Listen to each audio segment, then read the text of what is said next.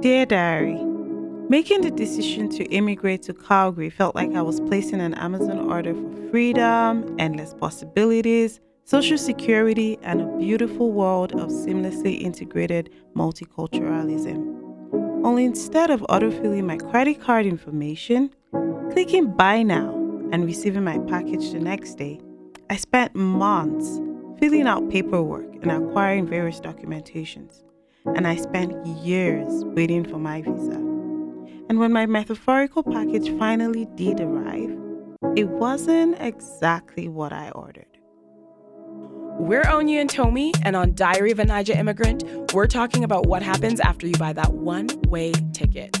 We'll chat with guests and hear their immigration stories. We'll commiserate, celebrate wins, and gossip about recent microaggressions. Buckle up, y'all. This is part 2 of mine and Onyie's conversation. If you missed part 1, be sure to check that out first and then join us back here. All right, let's get started. Black people are included in everything that they do. Mm-hmm. And I just felt like that was good for my sense of identity and my confidence and all of that. So, right. Yeah. Okay, interesting. We talk about, or at least I often think about identity and sense of self as such a solo portfolio, I suppose, just something that is really cultivated within. And while I think that's true, I just can't think of a situation in which my identity hasn't been either heavily informed by or completely defined by my external surroundings. And while, yes, I know that ultimately self-love, self-acceptance, all of those things are really the foundation for, a strong sense of self and identity. And that does come from within. It's just in no way an isolated experience. It's such a, I don't know, while I think it can be, it is very internal, I just feel like our surroundings play such a key part of how we understand ourselves and how we ground ourselves. And it's interesting to hear you talk about going this shift from, coming from Nigeria here and, being just a person, a regular person, to coming and being a person with an accent, or being, a Black person, or being the only Black person in a room, or whatever.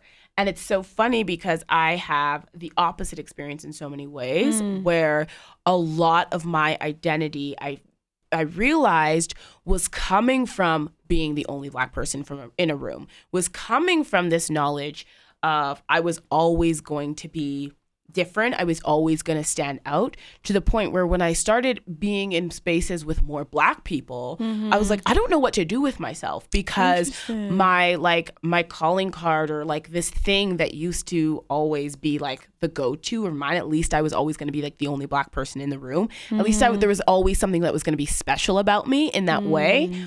Then going into more and more spaces where I was surrounded by more Black people, I was oh, this is interesting. This is interesting that I didn't think that was part of how I viewed myself. I didn't think that was in the mix, but then I realized it totally was. And so even when we talk about university experiences and stuff like that, my entire program in my undergrad, I was the only Black person.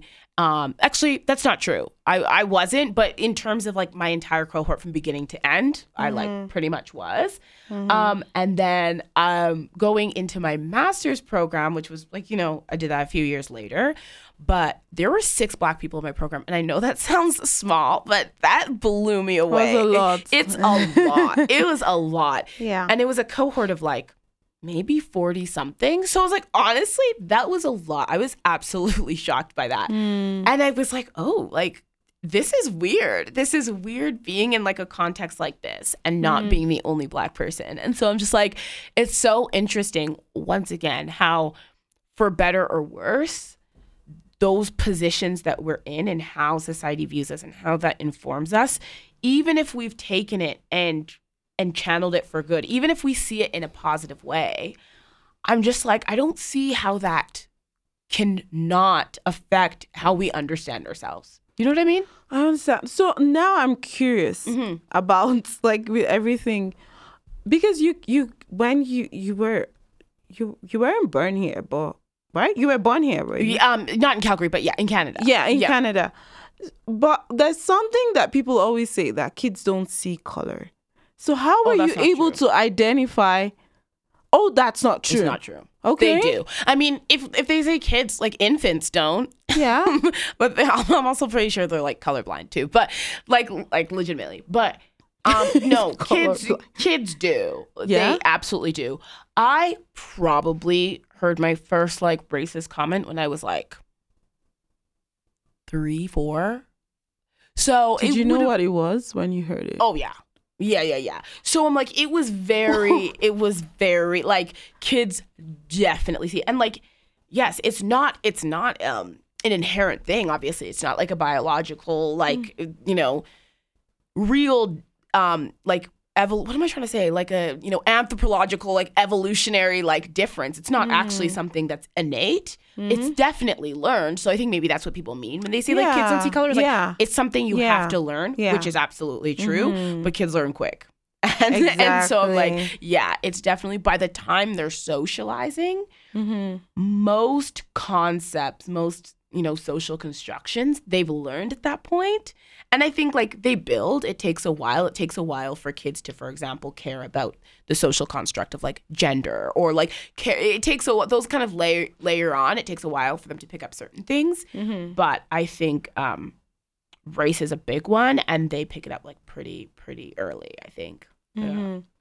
So apart from being the only Black kid around you and seeing that, all of a sudden there are so many, what else has informed your sense of identity, and how has that actually affected you and made you or shaped you to who you are right now?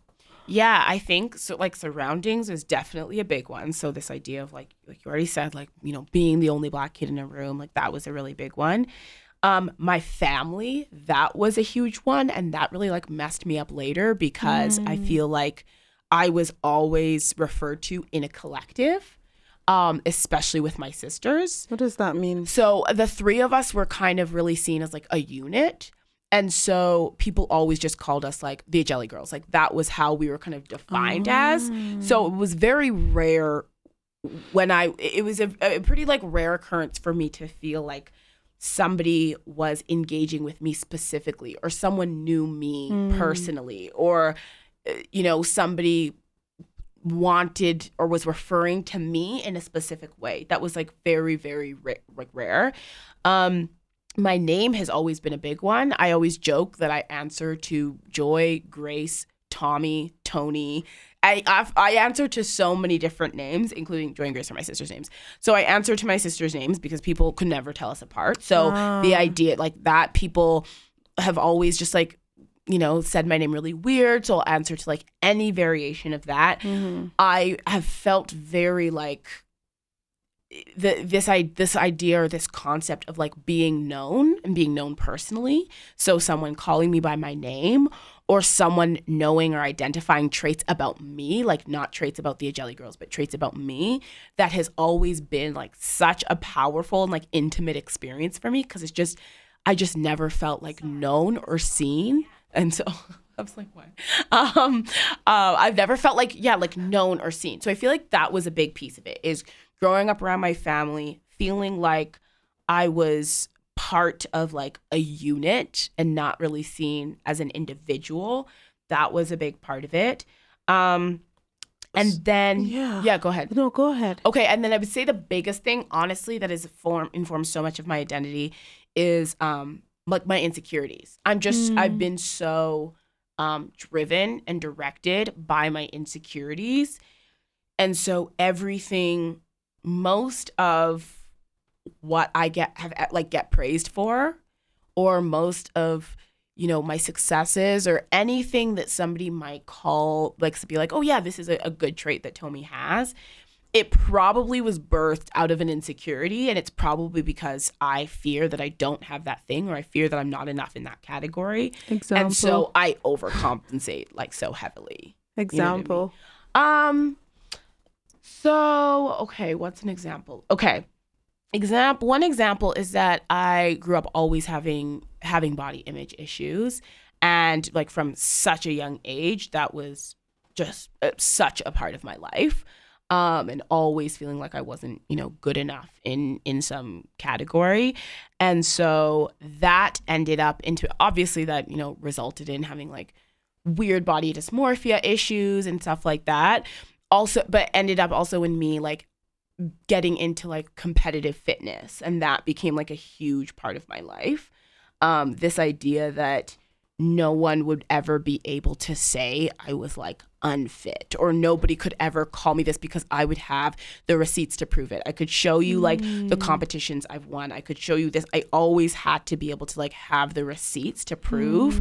Growing up in my family, I always felt like the dumb one, and I was always just like, yes, I'm like, felt so dumb always. That was like a huge chip on my shoulder.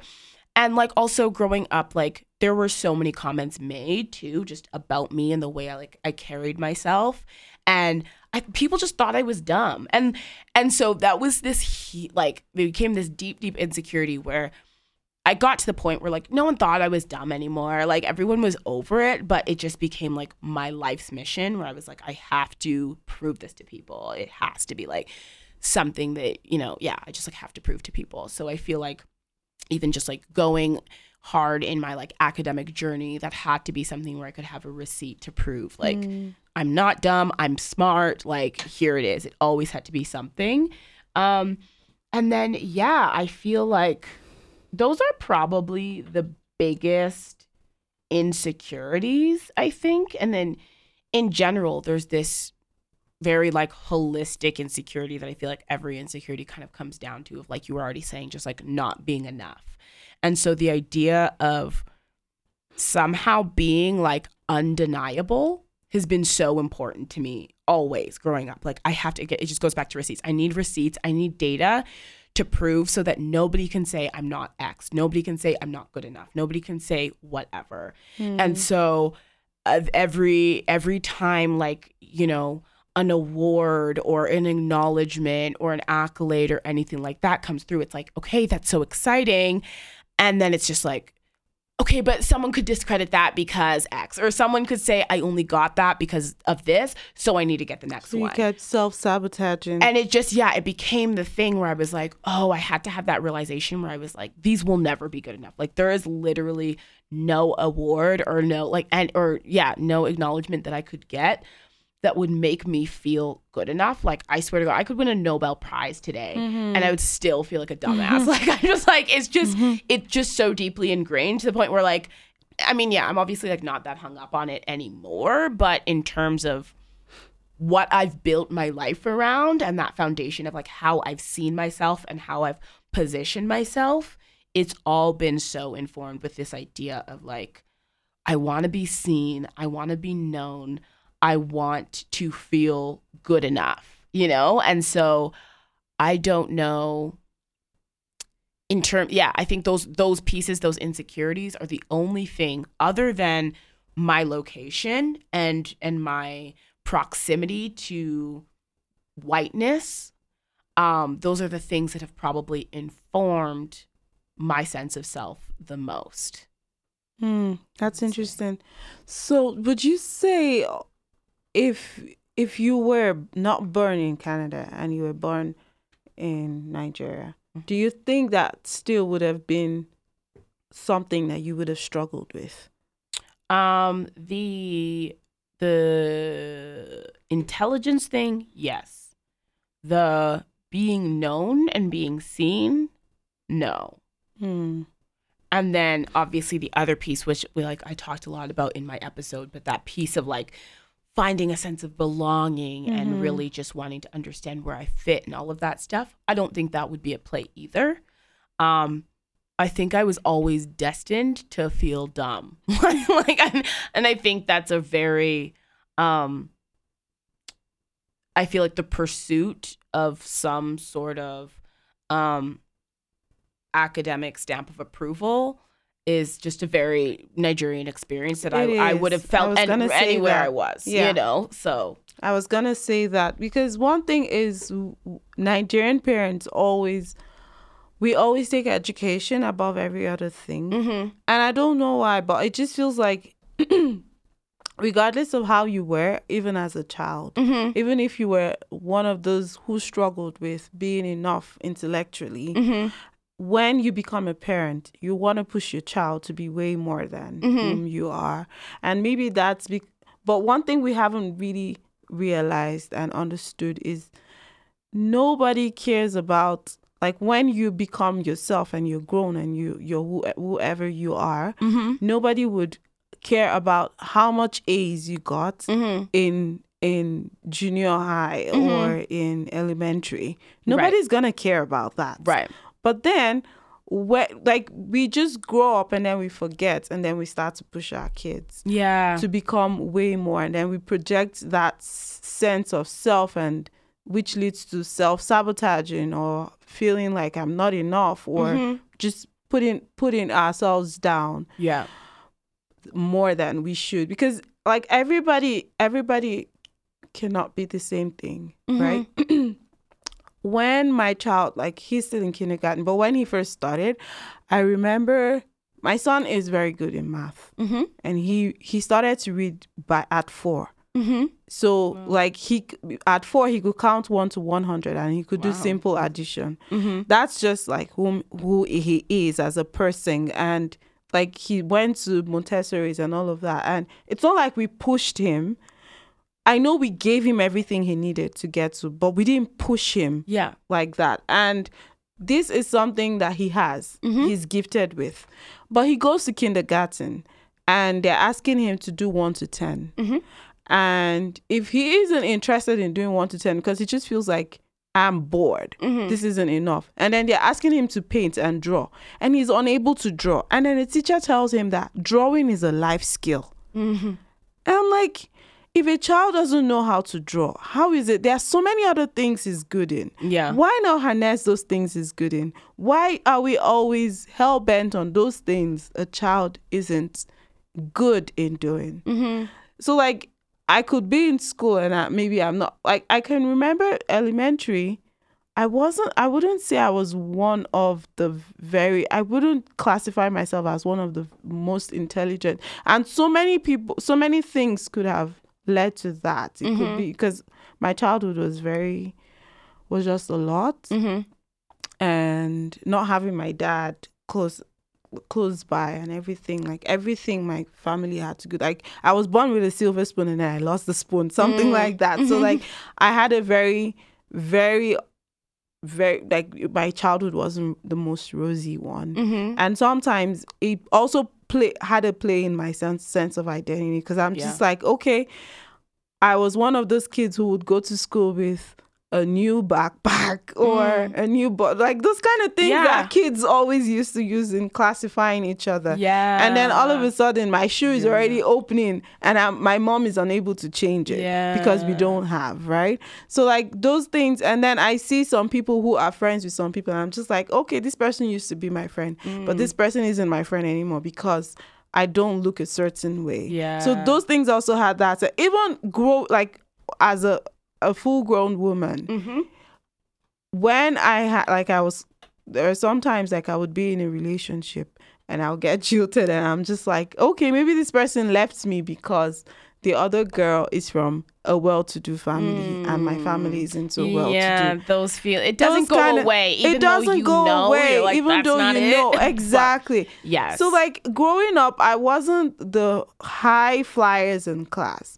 But right now, I pride myself to say that I can go into anywhere and I can represent. And like, even though like in this society, that's different because then you start to doubt yourself here. But I'm so, like, I pride myself. People will look at me as one of the most intelligent people, and I would look at you in that same light. So like, I feel like looking at yourself in the way, maybe because you didn't pass a math test when you were 5, or maybe it doesn't really affect who you become in, like, at the end of the day. But it affects your mental, like, it affects you mentally, because then you start to have those self-doubt. And you tell yourself a story about yourself. Exactly. And those stories are so powerful. So even if powerful. you have so much evidence to contradict that story, it's just so easy to sit in this thing of like, yeah, this literally, like you said, being like, I failed a math test when I was 5, and that is so irrelevant to today. Exactly. But somehow it's still can be there. foundational to who you are, which is really, really crazy. Yeah. At the end of every episode, we ask our guests, what's something that you, now looking back on your journey, what's something that you would have done differently, or what's something that you wish you would have known before buying that one-way ticket. And I'm curious to know, after everything that we've talked about, how identity is so informed, or can be so informed, by our outside world, yet, this podcast, this show is all about changing our world. It's all about, buying that one-way ticket, picking up and moving. So what's something that, maybe advice that you would have from somebody who is on their immigration journey or starting their immigration journey? What advice would you give to someone to either hold on to their sense of self, or to, be open to growing or evolving their sense of self? So that's one piece of it. Or you could speak to what's something that you think would have helped you specifically during your immigration journey to... It's hard. I don't even want to say to hold on to your sense of self, because I don't know if that's necessarily the goal. Our sense of self will change and will evolve, and I think that's totally fine. But I guess, to preserve a strong sense of identity, or to, have a strong sense of identity. What's something that you either, wish you had known, or advice that you would give for someone specifically who is immigrating? It's actually hard to give someone an advice in that sense, because like we rightly discussed before, everything shapes it. Even your childhood and like the foundation of everything. So if it's a person who has always had that sense of doubt from one thing or the other, it would somehow come into play, right? Yeah. But I would just say that it's your journey. And you have to go through it. No other person can leave it for you. But just always remember that you would always, like, nothing can change who you are. And those things have shaped you into becoming the person you are. So enjoy your today and try and forget about, it might be hard, but try and forget about those foundational things that might have put a dent in the way you see yourself, and try and look at who you are right now, your accomplishments, how far you've come, what you're able to do, your abilities. Even though sometimes our abilities are put into doubt because of the setting and things around us and things that surround us, but just try and hold on to and look at that thing that you're achieving and just see yourself as, okay, I have this, and that's something in the bag. And also, like, so many other people could be wishing to be where you are and they're not. So just enjoy it and be who you are. I would also have an advice for some, like, an African parents who maybe might immigrate because we just have that thing about pushing our kids. And I wouldn't say that I'm not totally guilty about it, because of course you want your kids to be better than you. But we should try not to project our insecurities on our kids and try to let the kids just be who they are. If they're good in something, just harness it. You could help them compensate for the others that they might not be like so good in. You might help to push them, but don't bring them down. Help them see more of who they are and that good side of them, and help them celebrate that more. Because at the end of the day, this whole thing is just generational. We just keep passing it on, and kids grow up, and so many people are just broken in this society, and it just tends to just mess with our heads and everything. And I feel like the change starts with us. It starts with our generation. We need to stop. We need to start pushing our kids to be better by enjoying and harnessing their God-given talents, like their potential, that thing you see in them. There's no child who doesn't have something that you can hold on to and say, okay, this child might not be good in this, but this child is very good in this. Harness that, look at that, and celebrate that more than you actually talk about or put down that thing that they are not so good in. Because every single child, like you might have 5 children and all 5 children can never be the same. They'll each have their potential or where they're good in, and where this child might be good in might not be where this child is good in. So just try and identify that thing and try and just celebrate that more. And don't just push the child into having that self-doubt and self-sabotaging. So that's so true. And I feel like the other piece, it's so important to remember for anybody who, you know, if you're changing, if you're dramatically changing your life in any way, if you're making a move, if you're, you know, changing a friend group, whatever that looks like, is that this idea, this sense of self can always be rebuilt. And it's okay if it gets destroyed because you know, are moving away from a close group of friends, or it's okay if it gets destroyed because you're moving to a new home or you're doing something completely different. It's something that can always be rebuilt, because the things that, you know, define us, the things that we're sort of drawn to, they're all things that we're constantly learning, and those are always going to evolve. And, you know, for anybody who does have like childhood memories, everyone obviously like has very different, like varying degrees of childhood memories, but I think it's always really cool to think about anything that you were drawn to or liked to do as a child, because to your point, those things are probably very innate, and it probably has nothing to do with, you know, a friend group or perception or like a metric of success or something you were trying to gain. It was probably just something that like brought you joy.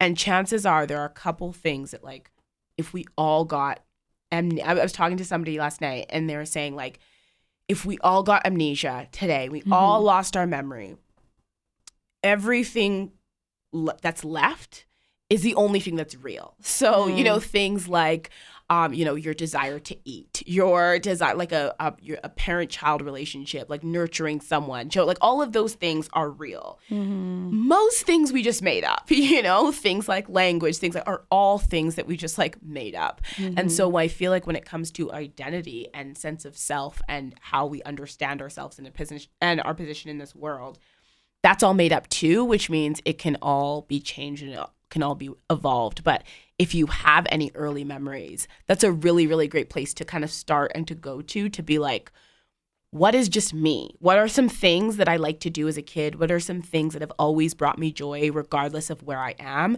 Because those are probably some of the pieces that are just you and have nothing to do with the world around you.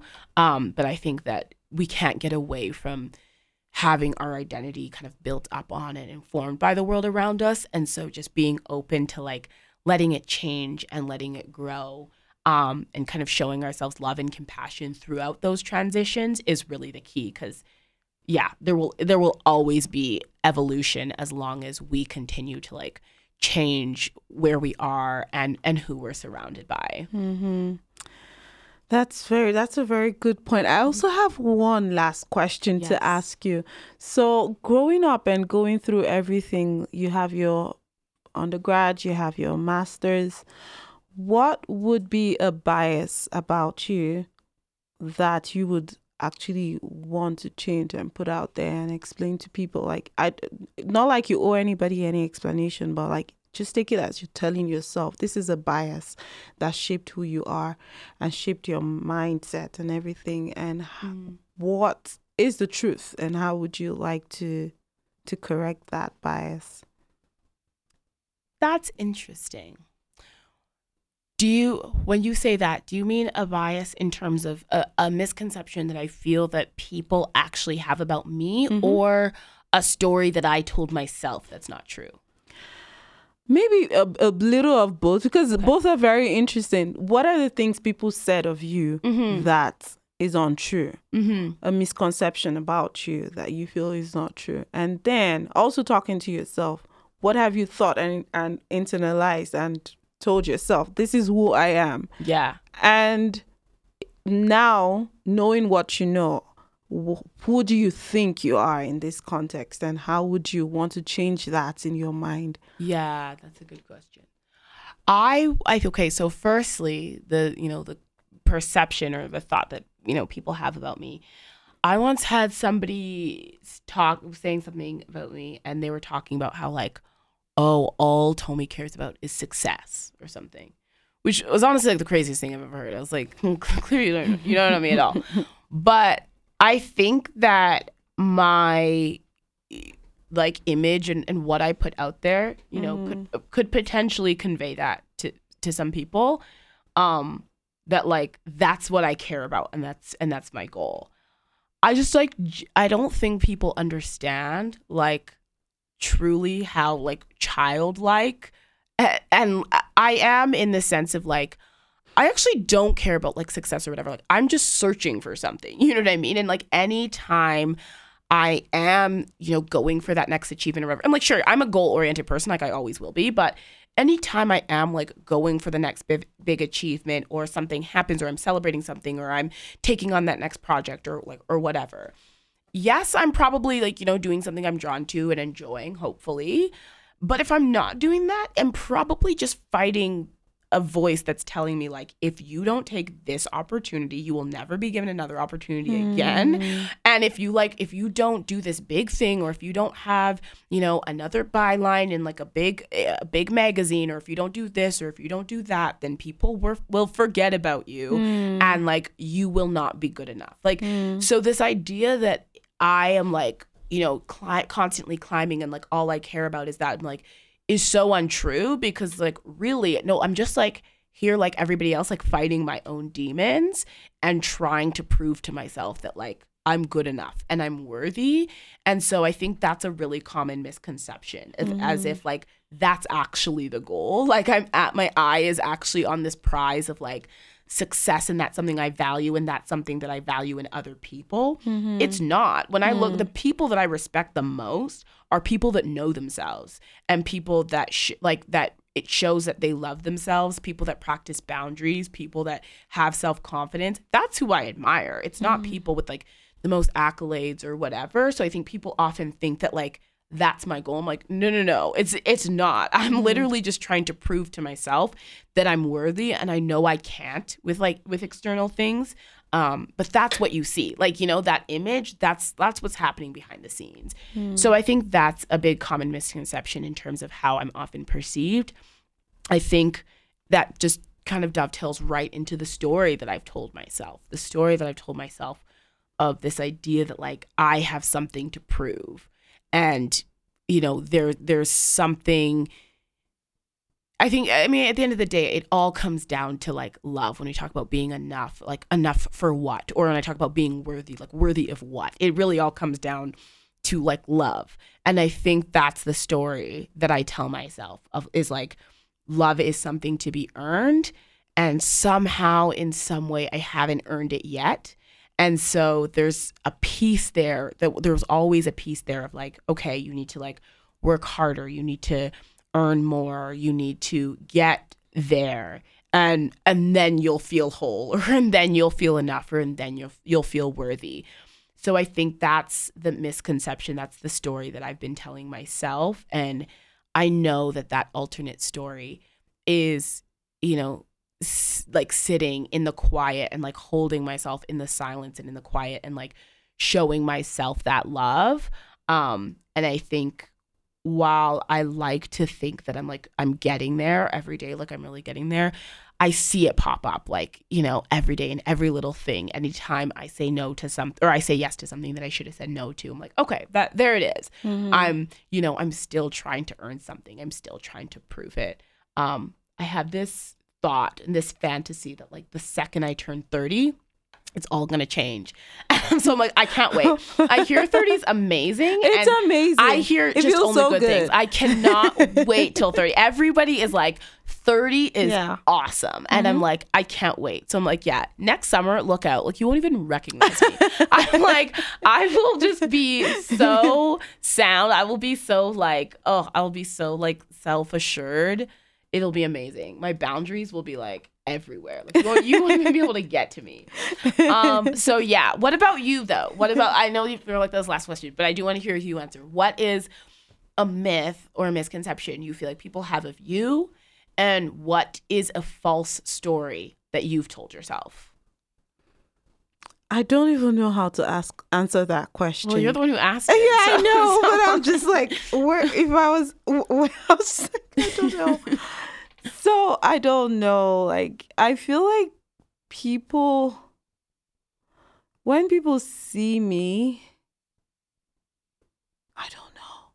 I really don't know. I feel like I would like to hear the misconception people have of you. But I'm always that girl that, like, everywhere I find myself, I'm always that girl that people look at and they're like, oh gosh, they're like, I feel like it has actually changed. Mm-hmm. So maybe from uni, mm-hmm. I would say people would look at me and think I have everything all together, Mm-hmm. or like I'm someone who doesn't lose sleep, mm-hmm. or something like that, or that, yeah. Mm-hmm. And also, even here, because it's different here, I feel like when people first see me, they just don't expect. One person asked me just this week, someone asked me, so where are you? I know you live in Canada, but where are you originally from? I'm like, I'm from Nigeria. And she goes, oh, but you speak English. Mm-hmm.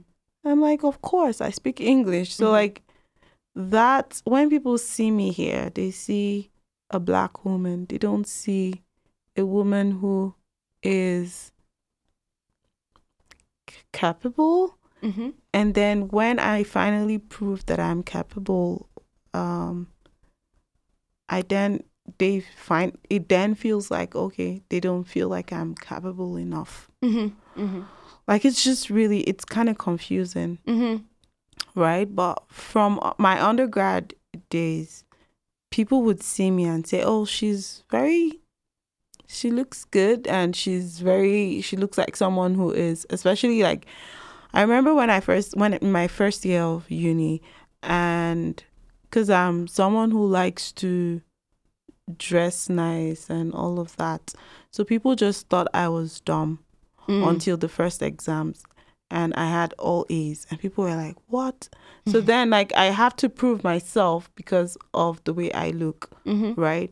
People don't really see me as, like, even when I graduated from university and I was like, I was number 3, and someone was like, you number 3, how?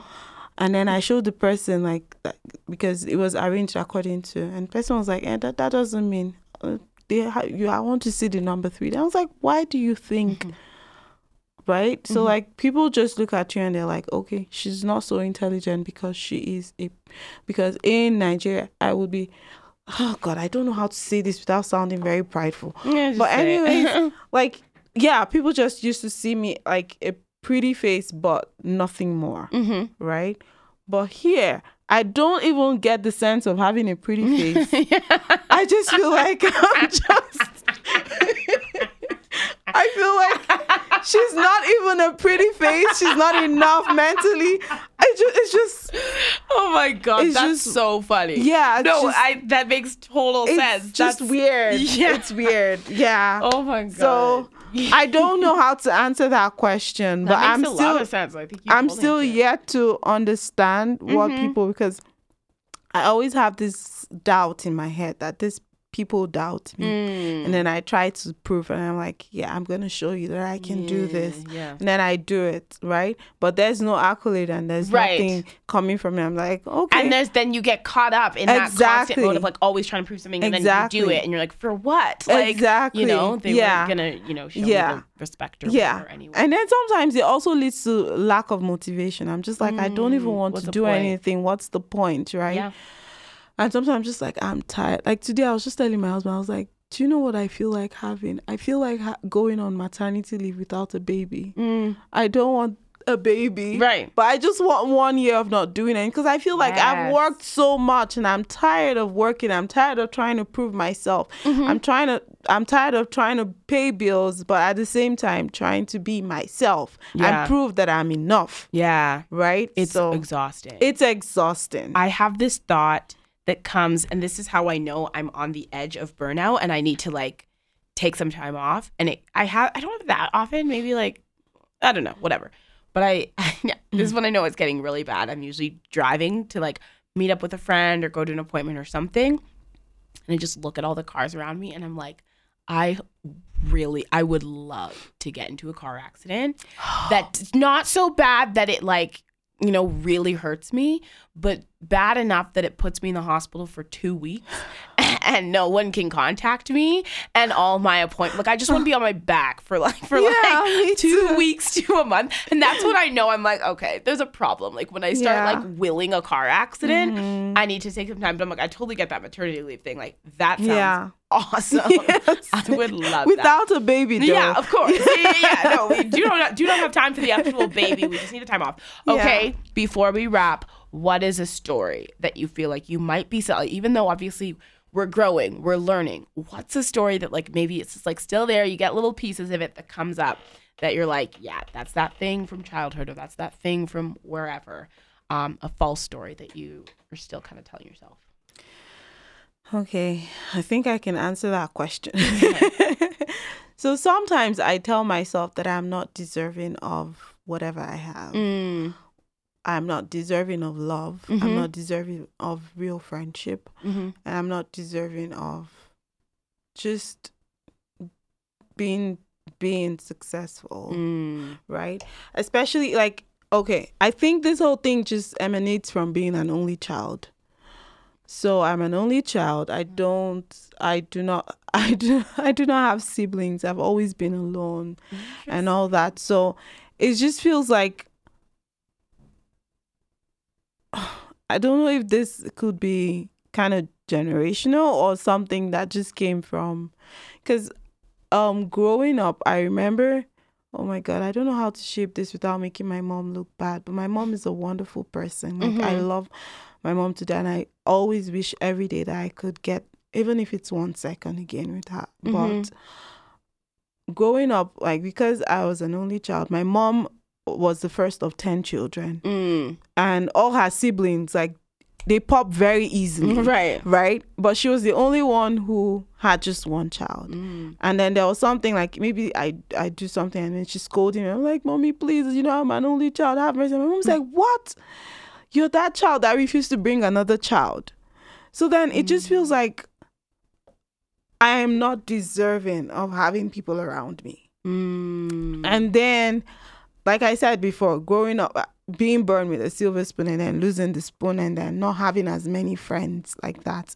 And my mom always used to just seclude me from everybody else because she's like, no, this child is spoiled. I don't want her to influence you or something like that. So like I was always in the house alone, no friends, just toys. I'm just like, I just want to mix. Like I love to see the way people, in fact, there was one, I remember telling my mom to take me off the school bus because I wanted to walk with other kids. Like I wanted to walk home. Okay. But going on the school bus might be seen as luxury, but I just wanted to take the shortcuts with other kids and be able to laugh with other kids. I just wanted to have friends right around me. So I just always told myself that I'm probably not good enough to have friends.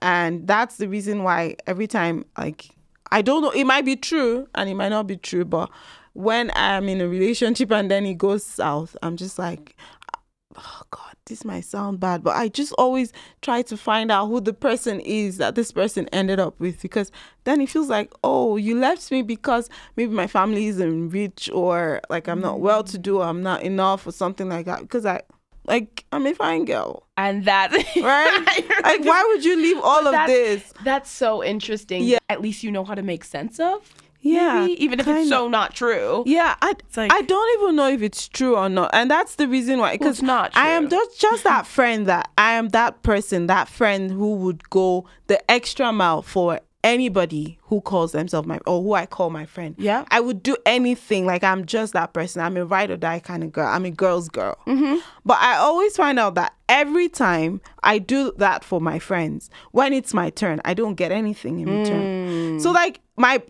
birthday just passed, and when this airs, it'll be a long time like ago. months. But happy birthday! But we'll cut that. Yeah.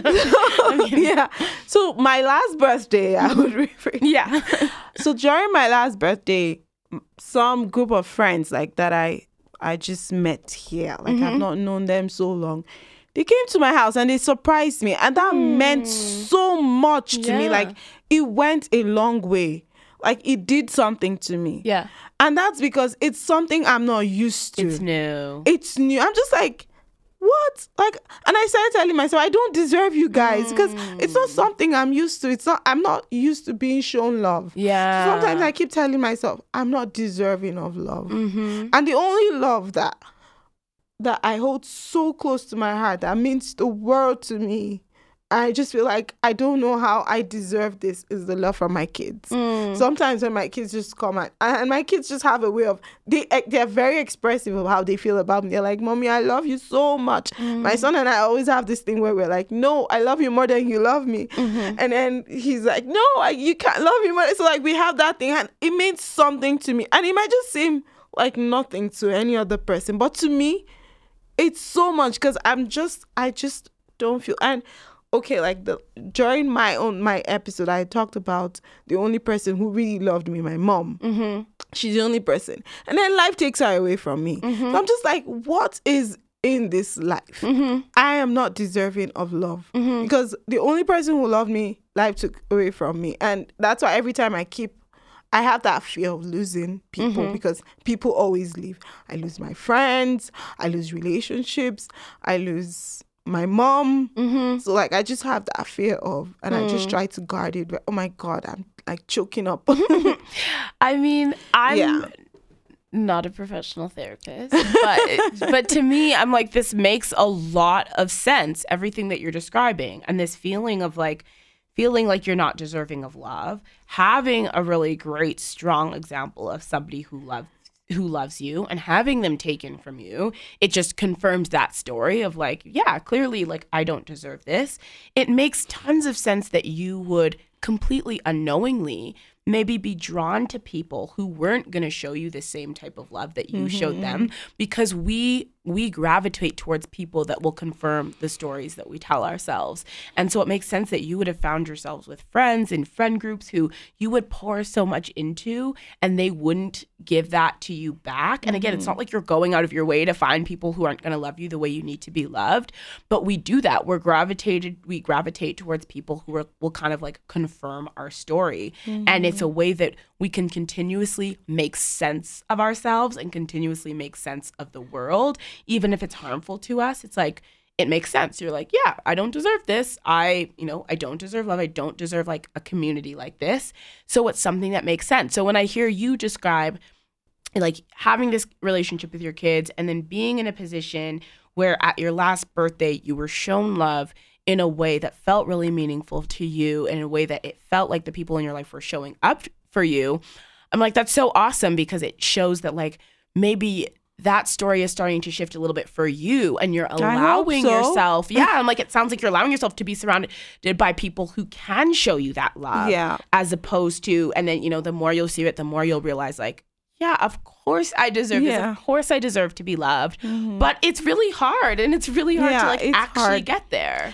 It is, especially because even at the back of my mind, I still have that fear that they might get taken away from me, or they might not last. Like everything might not last. I just have that fear at the back of my mind. Yeah. So like, I have that fear of losing people, losing things, or not. Like, I just have that fear because I have always thought myself not deserving of love. So, but hopefully I don't know if this is a therapy thing, but no, I'm literally like, okay, well, we could do another hour on this. No, I really appreciate you sharing that, because I feel like that's something that like so many of us feel, and so many people feel, and I think people feel like really like weaker or shameful or something like that for feeling like that. But I just think it's just a reality for so many people, and it makes tons of sense. And it only takes that like that self-work and that self-love to be able to then put yourself in situations where you can receive love and be like, yeah, of course, like, yes, I deserve this. It's not gonna go away, and like, you know, being confident of that. But that's like really, really hard to do. Okay, wow, I'm like, let's take a breath. That was a lot. But yeah, that was really good. Nice. I really liked this conversation, and I feel like we dove into so many areas. And as always, I feel like this could have gone on for like 2 more hours, and we'll have to pick this up again. And because I'm like, I have so many more questions. Obviously, I have a million more questions. Me too. So I'm like, we'll go on. But that's why you need to join us again for our next episode, because we'll have more conversations like these with just the two of us, and also with guests, and just like explore other deep and meaningful themes. So thank you so much for listening. Thank you. And I hope we've trusted you guys with our stories enough, and it doesn't backfire. Hold our stories with care. Hold it with care. Gosh, we were vulnerable. Yeah. Okay, well, thanks for listening, and I always say see you next time, but we won't see you next time. We'll catch you next time. Yep. Yeah. We'll catch you next time. So bye. Diary of a Niger Immigrant is presented by Afros in the City in collaboration with Through Onyie's Lens. You can keep up with us on Instagram by following Afros in the City, following Through Onyie's Lens, and of course, following Diary of a Niger Immigrant. Once you've done all that, just keep listening. Rate us, review us, love us, root for us. Until next time.